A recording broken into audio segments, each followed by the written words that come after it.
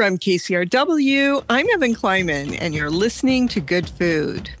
'Tis the season for gift guides, and don't you know we've got some ideas for you? It's our annual cookbook show, which means putting in a call to Celia Sack of Omnivore Books in San Francisco. To kick us off today, she has recommendations for all the food-focused folks on your list. Hi, Celia. Hi, Evan. How you doing? I'm good. Good. I'm really excited. Excellent. Me too. But nervous as usual, and more than usual this year, because I know I always tell you it feels like an oral exam. Everyone always asks me why I don't ask you for questions in advance, and I'm like, I don't know if that's allowed. I don't know. It's just not right. But there are so many great books out this year. I just was like, oh my God, what am I gonna choose? What am I not gonna choose? It's really hard. So were there any kind of trends this year with cookbooks that were discernible? Yes, I am happy to announce a new trend that I'm really fascinated by.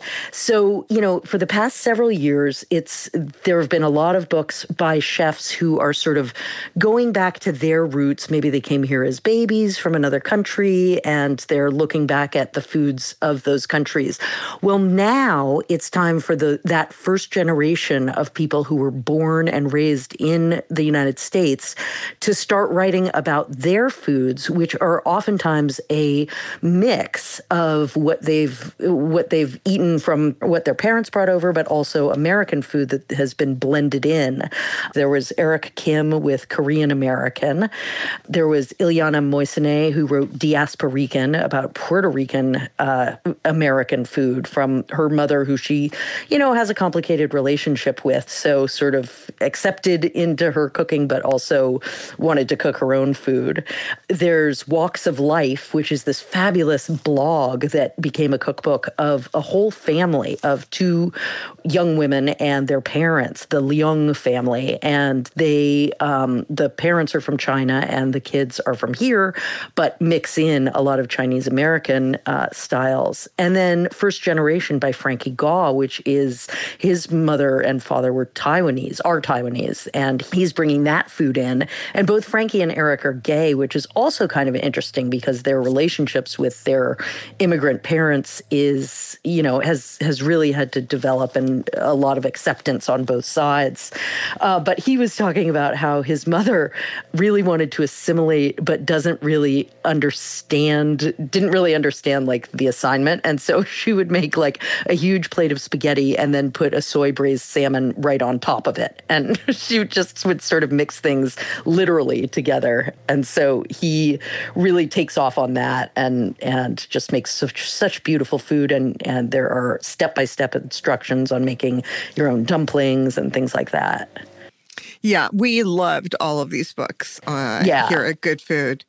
And there's even another sort of the mix of American diaspora as well. There are a couple of African-American books that came out this year.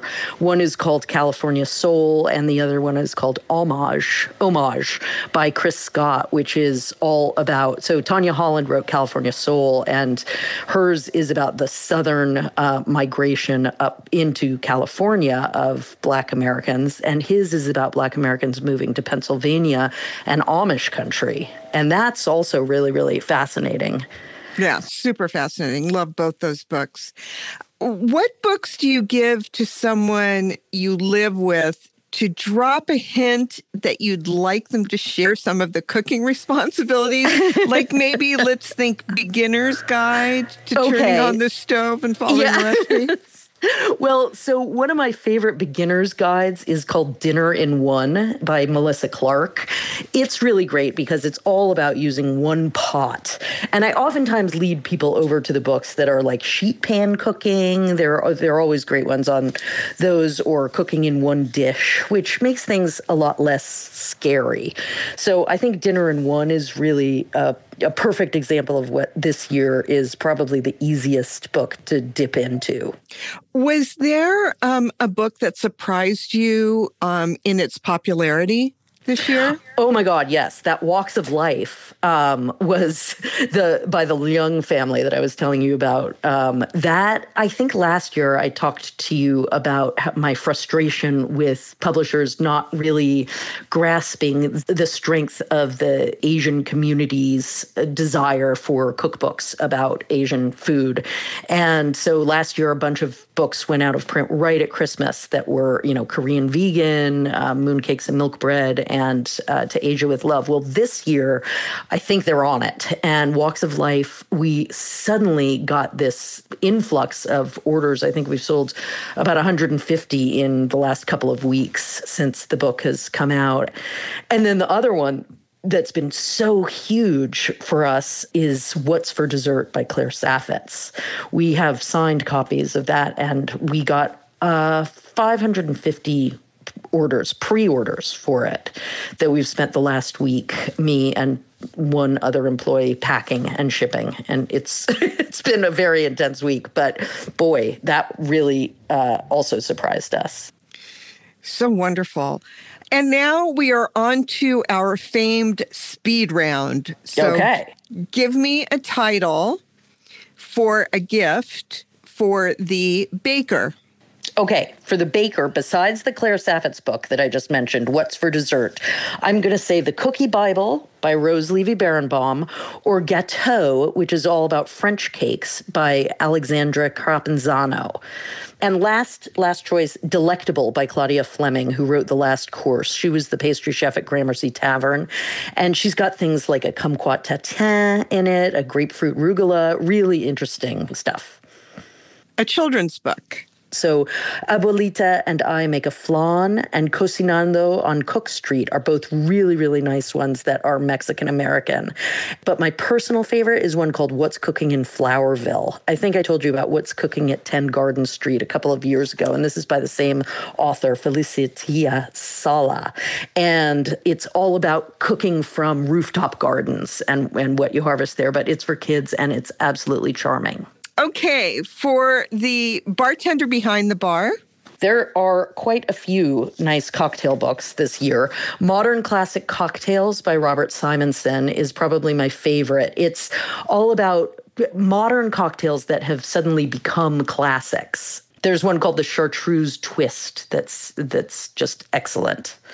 And one other I'm going to say is Black Mixcellence is really fun by Tamika Hall. It's all about Black bartenders and their drinks and profiles of them around the country, and also a history of Black bartenders and cocktails. Fabulous. Barbecue and Meat Enthusiast. Whole Duck.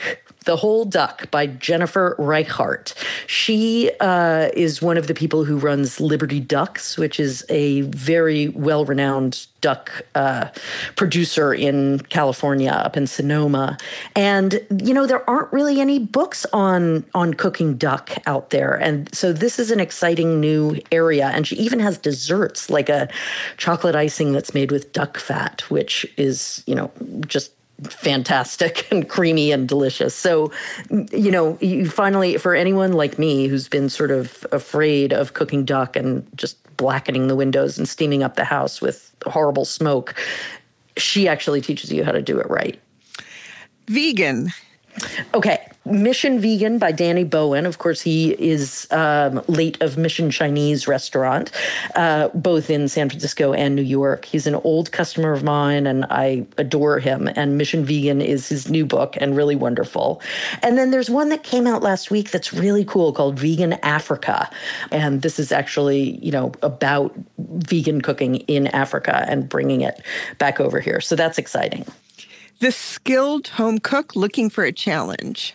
Motherland, which is a Jamaican cookbook. That's a really interesting one. She's got like peanut punch, jerk pork, ackee and saltfish, things that, you probably haven't really cooked much of before. And also Budmo by Anna Volshnaya. She is Ukrainian, and the cookbook is Ukrainian, and happened to come out this October, just, right at a time when we're thinking so much about Ukraine. And so it's really cool to sort of go into those recipes and find out more about that cuisine. It is always such a pleasure to listen to you wax on about our love cookbooks. Thank you so much, Celia. My pleasure. Thanks for having me as always, Evan. That's Celia Sack, owner of Omnivore Books in San Francisco. Head over to the Good Food website to find a list of all the titles that we talked about. It's at kcrw.com/goodfood. Coming up, with so many variations, what makes borscht borscht? The author of Budmo, one of Celia's cookbook picks, joins me next with the answer. Introducing the KCRW donation car, designed to be recycled. This first-of-its-kind vehicle will save you time, space, and hassle by disappearing. Enjoy the luxury and comfort of turning your underused car into a donation worth hundreds, even thousands of dollars. The KCRW donation car, already in your garage, driveway, or on cinder blocks outside your house. Act now at kcrw.com/cars. Welcome back to Good Food. Ukraine has been on our minds for some time now. As in many countries torn by war, the cuisine of the region has a history of revolt and resilience. Anna Voloshina is a Ukrainian-born food writer and cooking instructor who lives in the Bay Area. In her new cookbook, she gets closer to home by sharing family recipes and modern reimaginings of traditional ones. Hi, Anna. Hello, hello. Thanks for having me today. Oh, we're so happy to have you. Budmo is an absolutely gorgeous book. Thank you. Thank you so much. I'm so proud of it. You should be. Have you found that more people are taking an interest in the cuisine of your homeland since the Russian invasion? Yes, absolutely. I feel like a lot of people now, first of all, they know about our country and they know where it's located and the cities, and everyone is just following the news and admiring the spirit and the whole fight that Ukrainians are putting towards Russia. And of course, they are now more interested in Ukrainian culture and food. And I got so many requests for different Ukrainian recipes, and it makes me very happy that people are finally realizing that Ukrainian food is very interesting and it's not the same as Russian food. Yeah, it's so interesting when you're far away from something and you want to give support, aside from giving money and reading and keeping up with news, there's something about digging into a cuisine that makes you feel closer. Yeah, I think it's another level of connection. It's deeper, it's more meaningful. So when I was a kid, I almost never had meatloaf when I was growing up because my mom always made stuffed cabbage instead, what you call golubzi. And yes. You make yours with brined cabbage leaves from a jar. Is that traditional? No, it's not. So one Ukrainian lady who I met here in the United States, we were just chatting and talking about how horrible the whole process of like boiling and peeling cabbage leaf is.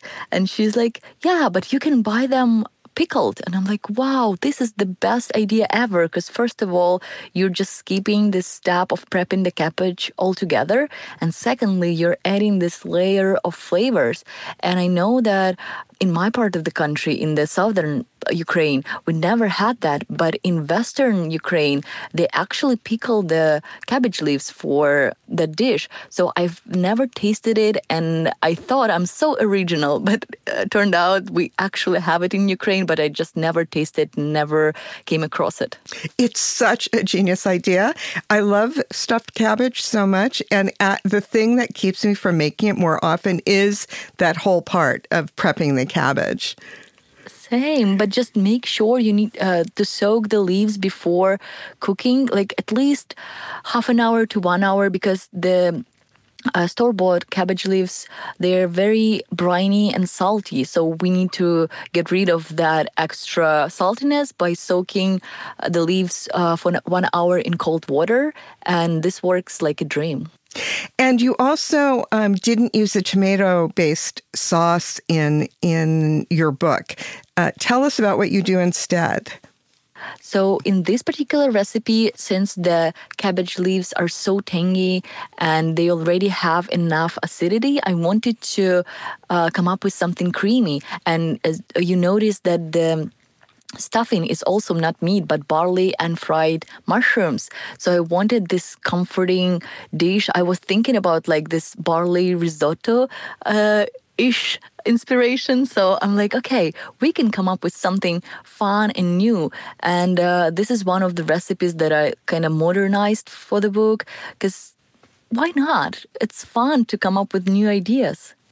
Absolutely. And your culture is so much about stuffing things into things. I know that borscht is kind of the ubiquitous question that you would normally be asked. But I think that your take on golden beets in the recipe is really interesting. And I would love you to talk about why you decided to make that change, and if the color change is reflected in other elements of the recipe. Oh my God, this is such a funny story about this borscht. So in the southern part of Ukraine, green borscht is also red. And my mom just made it like red, but added sorrel, and that's what made it kind of green borscht. And I was eating this whole life, and then my husband and I just started dating, and I wanted to impress him, so I made this green borscht, which was in fact red. And he's like, no, this is not green borscht. I'm like, no, this is green. He said, this is red borscht. I'm like, no, but I added this chopped egg and sorrel, so that's why it's green. And he's like, no. And then my mom and I came to my mother-in-law, and she made this beautiful green borscht, which was actually green for us. And it was such a revelation because she did not use red beets, the thing that actually colors the borscht. And I'm not sure if she even used golden beets, but I feel like beets are such an important part of borscht that I decided to add golden beets. And I searched for different recipes in like different old Ukrainian books, and I know that they used white beets for that, but I couldn't find them here. So I decided to use golden beets. And in Ukraine, for most of the time, they don't use any beets in green borscht at all. Because when I was growing up, a green borscht, my mother called it shav. And the sorrel, which has that very tangy flavor, is so forward in the soup. Is yours the same? Is it really gets its kind of a different kind of tang because of the sorrel? Yeah, so a lot of people ask me what makes borscht, because there are so many variations. And I say this tanginess, this lovely complexity, like almost sourness, that's what makes borscht the traditional Ukrainian dish. If you will only use sorrel, it will be pretty tangy. So I tried to balance it out with fresh spinach, and it added this lushness, but at the same time, the tanginess is there. So it's just a very nice balance of everything. It's apple season now. And you talk about a recipe for an apple-infused vodka. How long does it take to make, and is it difficult? Oh, no, not difficult at all. It takes like 5 minutes maybe. You just need to peel your apples and pick the smallest apples you can find. And the most flavorful ones, just stuff them in a jar and pour vodka on top. And I believe I added a little bit of honey, or I think honey makes everything slightly better. So it will not make your vodka sweet, but it will just add this roundness.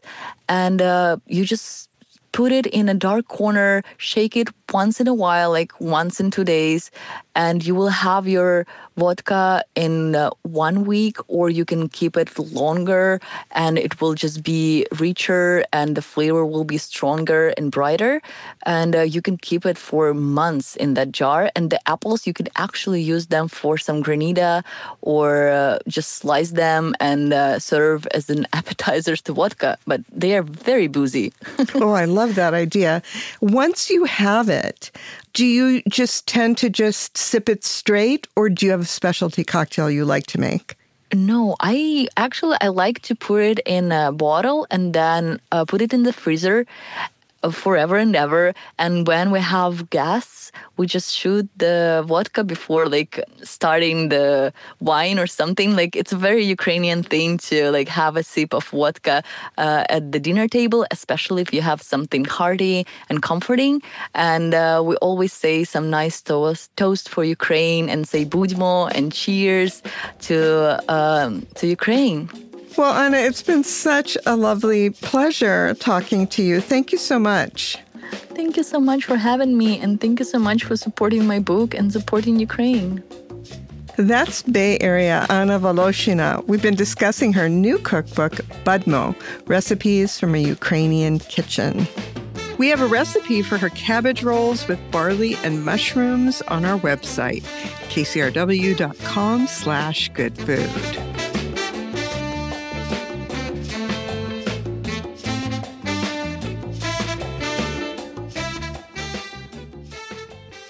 I have a World War II propaganda poster in my dining room with the caption, "Food is a weapon." It's a bilious green that makes me kind of queasy. At a time when food is often seen as the kinder, gentler way to gloss over difficult gatherings, it's good to remember that food and the conversations around it have the power to change narratives. Ghetto Gastro is a Bronx-born culinary collective that wants to look at the food world from a point of view that celebrates Black food and Black culture, and that inspires a larger conversation about race, history, food inequality, but joy, too. There's so much joy mixed in. John Gray and Pierre Seurat are two of the three collaborators who created the book Black Power Kitchen. Welcome to Good Food, both of you. Thank you. Thank you.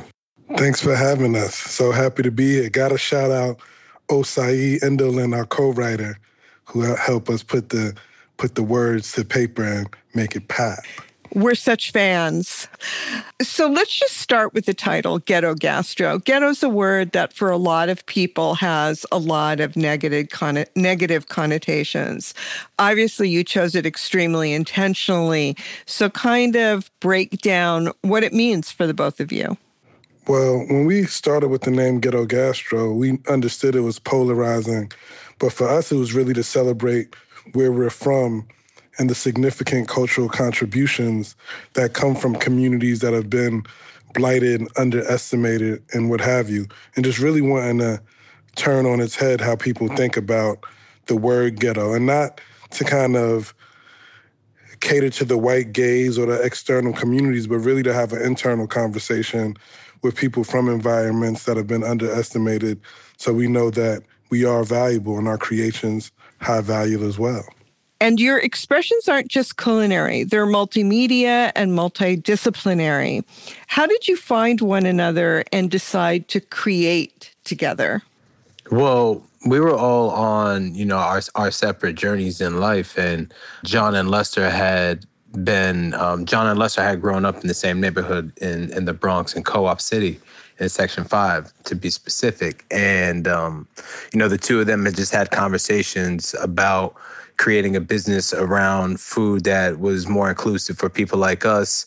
We were tired of going into different spaces and hearing our music playing on the speakers and, our pieces of our culture used for the vibration. But like when we look around, you see people who are in managerial positions and positions of power. There were no people of color or any Black people in those positions. So, Ghetto Gastro was an idea that was formed. I think it was in a nap that John came up with the name. And, John, Les, and myself have just been on this mission ever since to, create a space where there's more of us. And the book really reflects this multimedia kind of exuberance in this journey that you are. You feature conversations with artists, writers, and creators, as well as chefs. How does food come into play?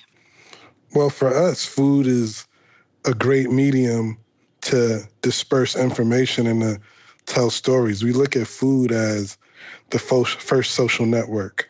When you think about ideas being shared, bread being broken, and food is also a tool, it's a soft power tool. We just wanted to make it a little harder and more in your face, you know? So for us, it's about nourishment for the mind, body, and the soul. Tell us about WOLF, Wolf, and what a ghetto gastro dish is, how it's built. Well, when we talk about the WOLF, Wolf moniker, you know, that stands for We Only Layer Flavor. And when we talk about layering flavor, we layer flavors in different ways on our side. So it's with the actual flavors that you're consuming and with the stories that go into the food. So talking about how important storytelling is in the creation of a ghetto gastro dish, our quintessential signature dish is the Triple C's, which is cornbread, crab, and caviar. And in that dish, we are having a conversation around the collaboration between indigenous Americans and enslaved Africans who shared that corn crop and the knowledge around that, which created the bread, the cornbread, which is like America's bread. And then we also go into talking about how the crab salad is representing Black people in our communities have always been known, had this conversation around being crabs in a barrel. But we, on our side, understand that crabs don't belong in a barrel. They don't thrive in barrels. They thrive in the sea and in the open. So, and on top, we're putting this caviar, which is Black at the top and also Black at the foundation with the cornbread. But the conversation around the caviar is that it's this European luxury, it's European luxurious ingredient, but it actually originates in, you know, the Middle East in the Caspian Sea. So when we think about just the layering of flavors from storytelling, the food, these are all different elements that go into creating dishes at GG. And the book is so good at expressing these layers. I can only imagine what being in an actual live event of yours must be. I want listeners to kind of get a flavor of how much is jammed into your work. And I think the cornbread is a great example. It's one of the first recipes in the book. And it's followed by this wonderful painting by Henry Taylor, and then a poem by Aja Monet. Could you describe the painting? And if one of you has easy access to the poem, maybe read just a tiny bit of it. Yeah, the painting that you're speaking of, the Henry Taylor, that is accompanied by the Triple C's. I was actually with Henry at his home in Los Angeles, and I saw the painting in his kitchen. And I was like, yo, this painting is crazy. And I noticed the cornbread, the syrup. I'm like, we need this. We need this for the book. And he's like, look, this painting is my mother. My mother's name, his mother passed away. Her name is Cora. So when you see the painting, it says cornbread on 2 lines, but you see he highlighted Cora within the 2 words of corn and bread. So it's really an ode to his mother. And I was like, that makes it even more special. And then we had our brother Chase Hall, who's a disciple, and Henry Taylor's one of his mentors.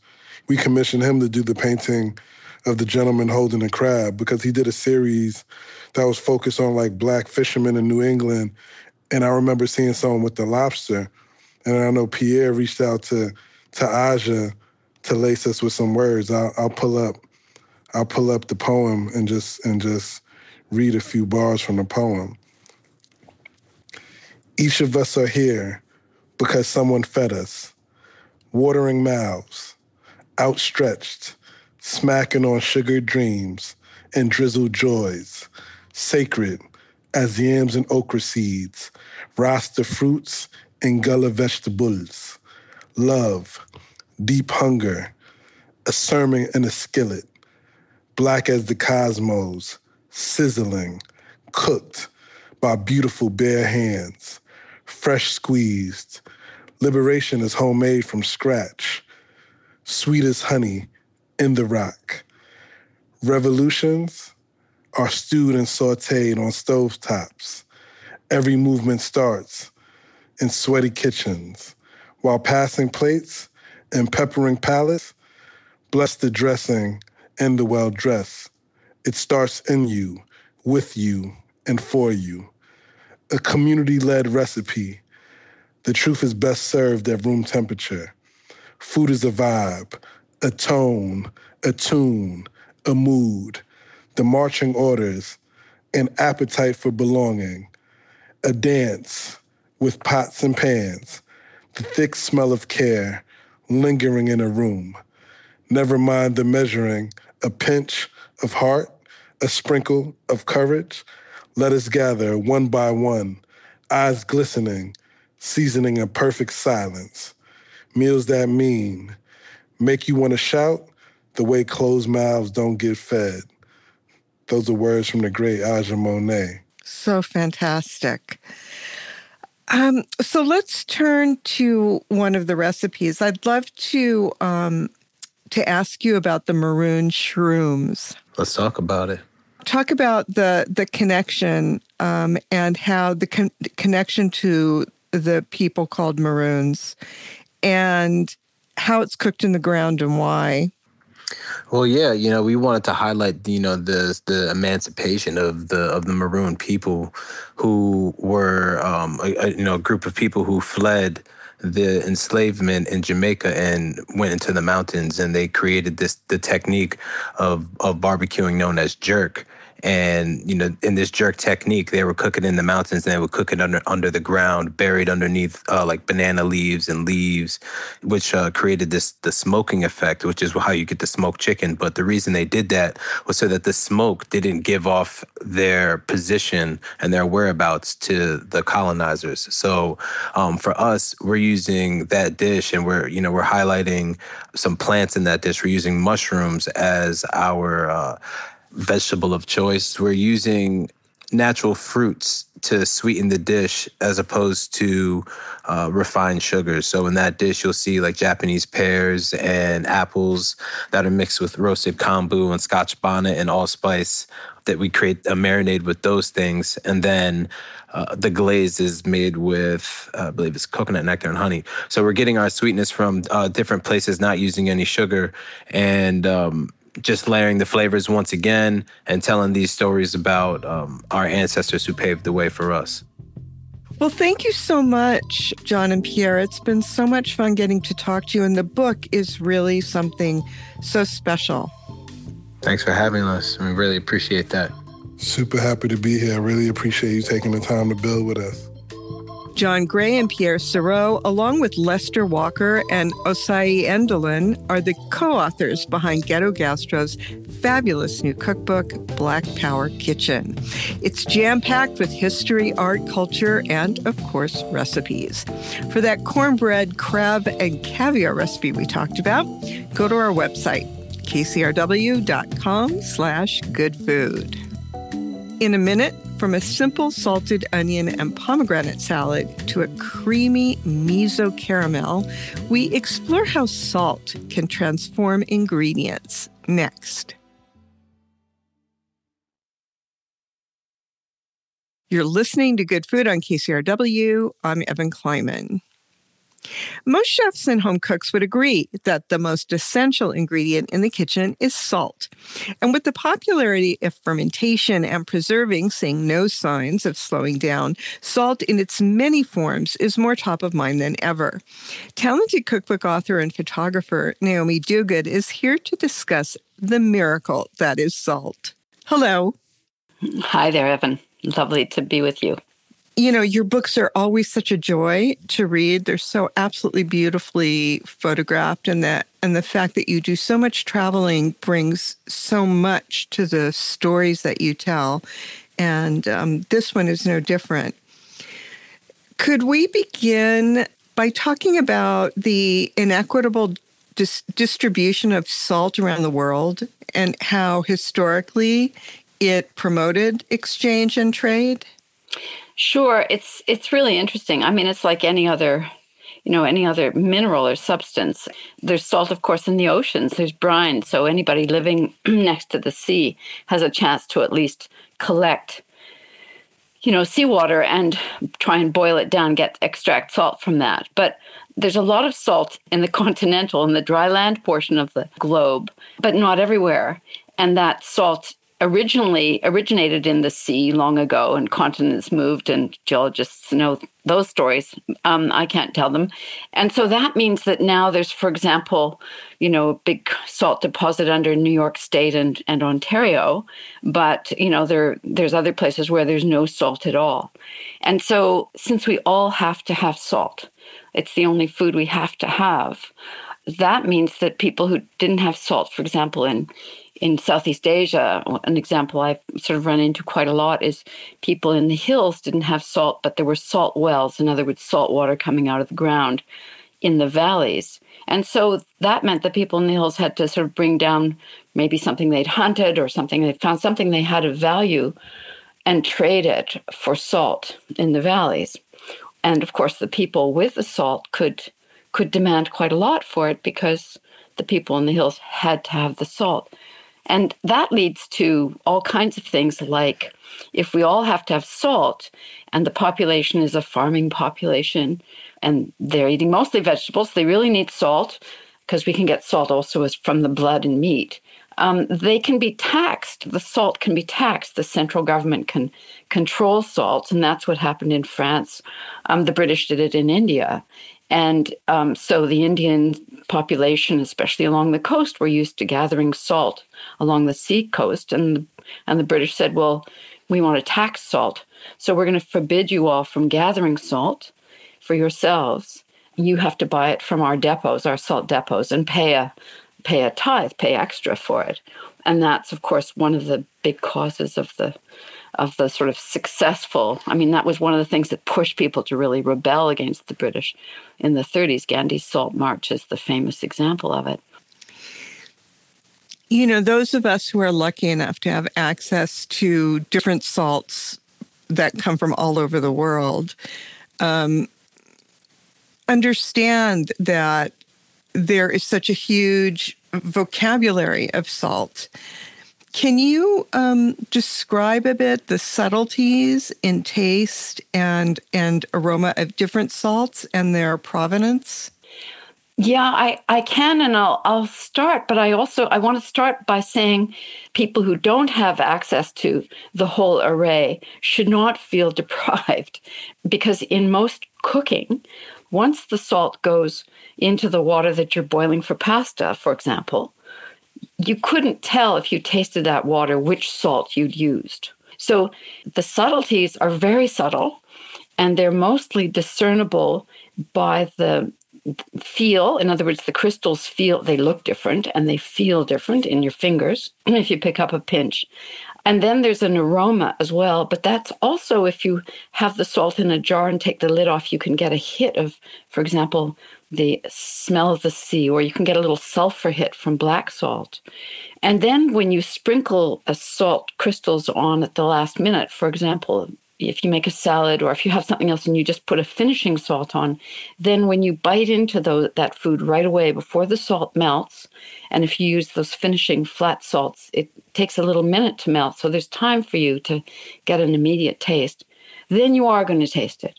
So mostly it's very ephemeral.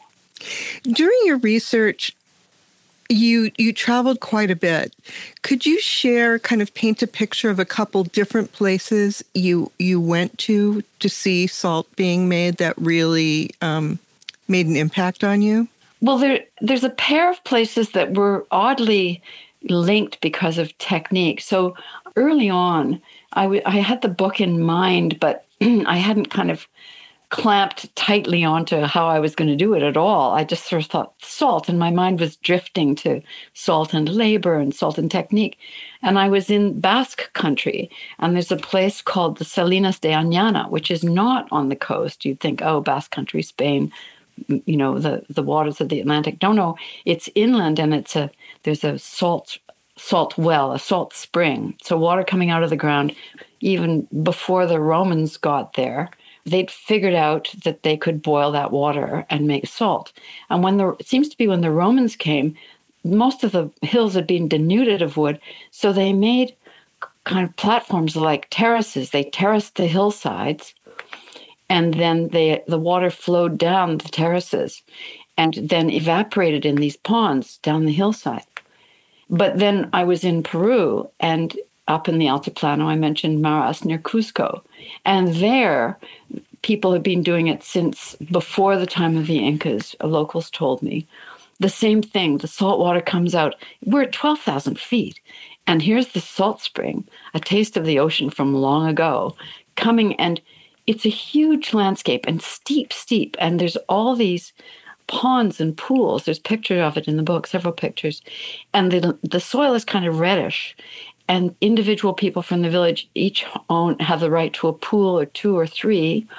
It used to be colonial controlled, and before that it was controlled by the Incas. But now the locals have their own cooperative, their own actually association. And again, the salt is being sun evaporated. The water evaporates in the course of sort of 45 days. And people rake the salt. And there it is. And it's like, wow, this is one of the most amazing landscapes I've ever been in. And of course, the Incas used that salt. And people since have used it to make charqui. What we call jerky originates in the word charqui from there.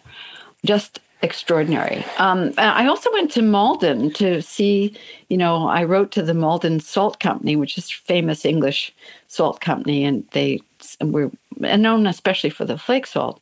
It's in Essex. And it was pretty interesting to go and realize that they, of course, it's England. It's rainy mostly. So they've always boiled their brine. They draw it from an estuary, the Blackwater estuary. And until 1986, they were boiling it over coal fires. Imagine that, coal fires. And so now over gas. And they're a huge company. And it was sort of these opposite ends of, individual laborers evaporating salt in ponds to this corporation with, a huge infrastructure shipping salt out to Hong Kong. Those are kind of the two ends of the spectrum. And it was sort of a really good reminder to me of the range of the world of salt. I have always been such an enormous fan of the recipes that you document and develop. And I'm still using... Kind, Evan. It's true. Really? I'm still using so many recipes from flatbreads and flavors, and isn't that wonderful? Wonderful. It's 27 years since that book came out. That doesn't surprise me at all. And I found the salad chapter very much in that same spirit.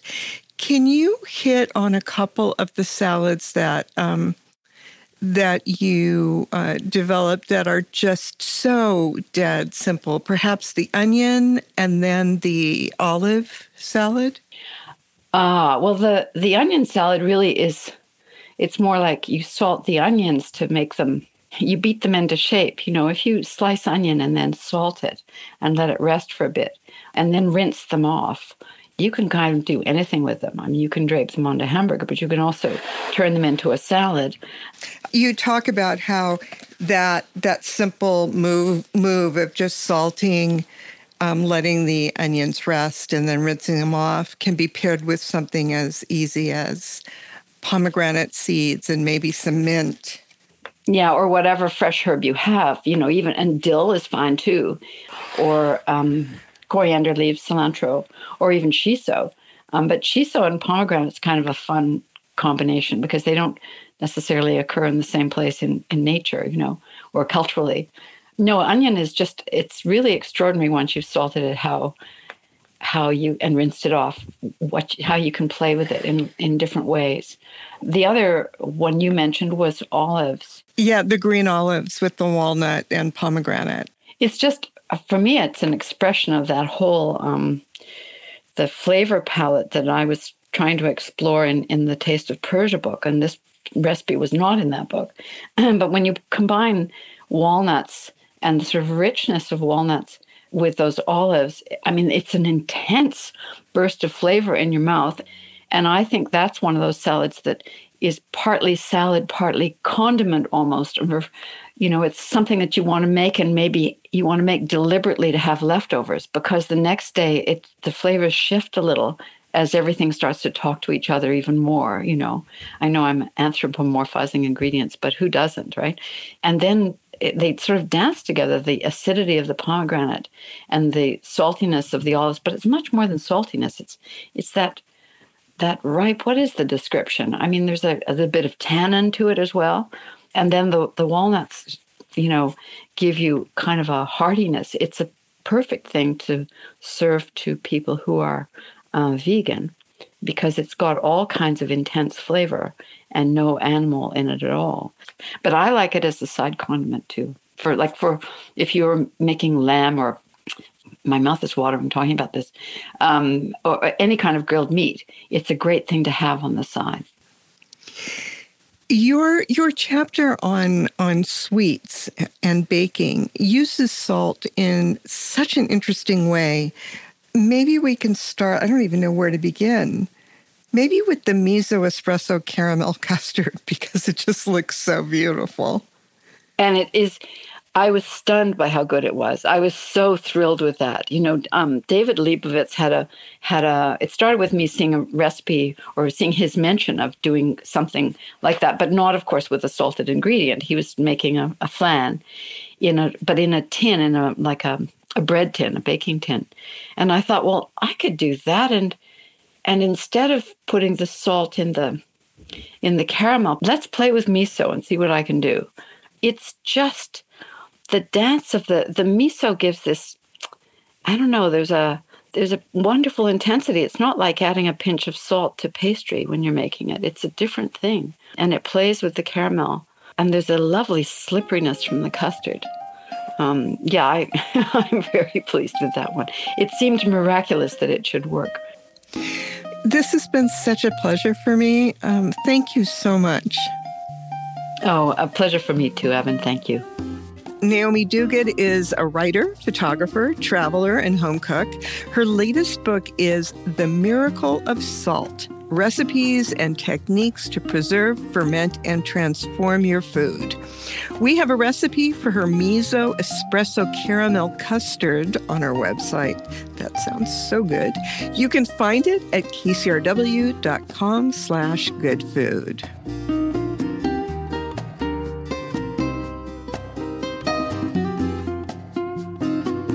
When we return, we hit the curry trail with Raghavan Iyer. Stay close.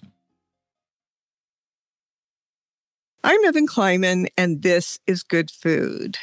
As we continue to discuss our favorite cookbooks of 2022, we also have an eye on cookbooks coming out in 2023, books we know we'll turn to for recipes again and again. Curry, with all of its contradictions and complexity, is celebrated around the globe by people from all kinds of backgrounds. Who better to discuss curry with us than Raghavan Iyer? Born in Mumbai, he spent the last few decades exploring and sharing the cuisine of his homeland, and we're all the lucky recipients of his knowledge. He joins us in anticipation of his newest cookbook, On the Curry Trail, Chasing the Flavor That Seduced the World. Hi, Raghavan. Hi, Evan. Thank you so much for having me. Oh, we're so happy to have you here. Do we know how far back curry dates in India? In India, it dates back to about 3,000 to 4,000 years before Christ. And, you think back to one of the earliest civilizations known to mankind, Mohenjo-daro and Harappa, which is, where India and part of Pakistan is located in now. And, we were roasting and grinding spices since then. And they all became the basis for many of our stews. And because, as you know, in curries in India, it has everything to do with the sauce.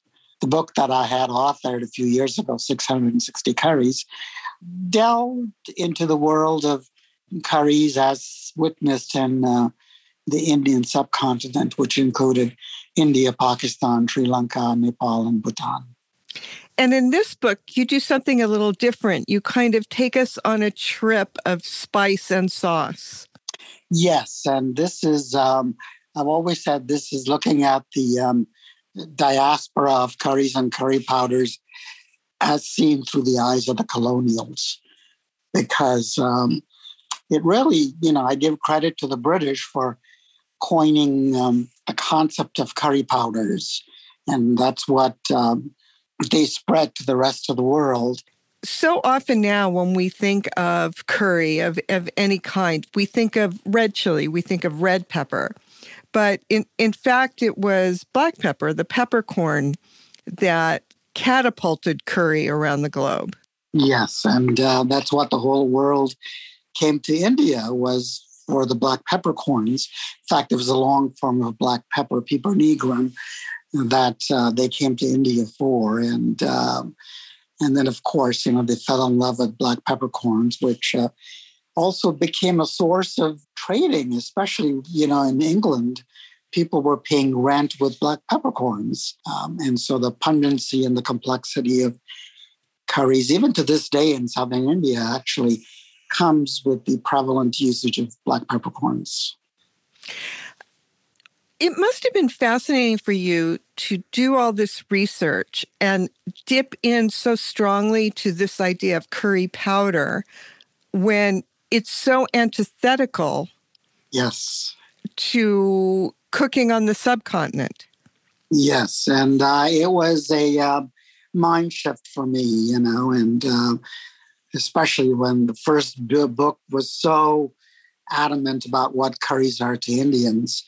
It flew in the face of earth of what I thought of curries. And so to, get into the world of curry powders, research was definitely the way to go. And I had hired an incredible friend who used to work for NPR and an archivist, and she did a brilliant job in providing me information and materials on curries. And I always said, I gave her some specifics of how I wanted it, and she gave me a 400-page PDF with a 10-page glossary.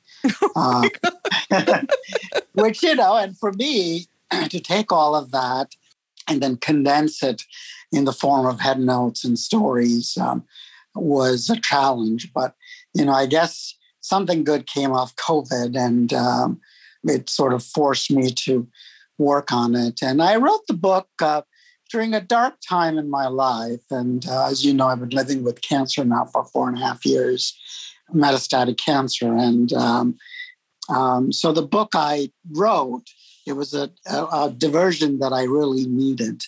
And, I looked at how, all the European countries came to India, the Portuguese, the Spanish, the Danish, and then, of course, the English, and how they all left their mark in terms of what they wanted to leave in India. But more important, they got a lot out of India, all the expensive jewelry and the gems and, of course, spices, which was a moneymaker for them. And even though India was in the spice trade years before that, along with the Buddhist monks, that's why you look at the influence of Buddhism in the Far Eastern countries and how their food was a reflection of the utilization of spices. And you look at Thai curries, for instance, and how, they defined their curries based on the kind of pastes that they fashioned from a combination of dry and wet ingredients. So they came up with the concept of red, yellow, and green curry paste. You say in the book that Thailand is the country outside of India most devoted to curry. Yes. That's where you also saw the influence of Buddhism and Hinduism, to a big extent, and how they embraced the world of spices, and they incorporated their own fresh herbs like lemongrass and lime leaves and galangal root, and that all became bases of their curry paste. The word authentic, especially when it comes to food, can be so loaded. And yes. Then there are the terms classic and traditional. Why do you shy away from all of these labels? I frankly hate them because, they, when you're talking about a tradition, I always say, what tradition? Especially when India is an amalgamation of so many different cultures. Authentic, what is that? I remember having a conversation with an Indian when I was on one of my book tours. years ago. And he said, what you're doing is not authentic Indian food. I said, can you define to me what is authentic Indian food? He goes, well, my mother's cooking. And I said, well, I'm not your mother. And I said, this is cooking that is versatile. So I prefer using the phrase dynamic. I'd love to just talk about a few of the powders. When I was growing up, the one curry powder that my mother had was Madras, Madras curry powder. You say it's embarrassingly simple. It is. And it's really a handful of, grocery store spices. I mean, you're talking coriander, cumin, cinnamon, cardamom, peppercorns, chilies, and nutmeg and ground ginger. And so by its nature, I think, the availability of those ingredients, and all you really have to do is grind them. And you've got, an aromatic blend that knocks your socks off. And I feel like, like I've said in the book, I mean, if you don't have 5 minutes to spare, you're missing out on something that is so exceptional. And it takes less, 5 minutes you measure out your ingredients, you put them in a spice grinder, and you've got an amazing blend that can last you for months and create dishes that really sing with flavor. That's Raghavan Iyer. His book on the curry trail, Chasing the Flavor That Seduced the World, will be on shelves in March of 2023. If you missed any of today's show, listen at kcrw.com/goodfood or on KCRW's mobile app. You can also subscribe on Apple Podcasts, on Stitcher, or Spotify. My thanks to the Good Food team, Jillian Ferguson, Laurel Garcia, Elena Shatkin, Desmond Taylor, Nick Lamponi, and PJ Shahamat. And special thanks to Chrissy Van Meter, Laura Kandarajan, and Gary Masiha. A reminder that our website is a treasure trove of recipes. Make some curry. Try that miso espresso caramel custard. Or if you're hosting a group, try that rack of oyster mushroom roast. It's all at kcrw.com/goodfood. I'm Evan Kleiman. I'll meet you back here next week for our Comfort Food Show.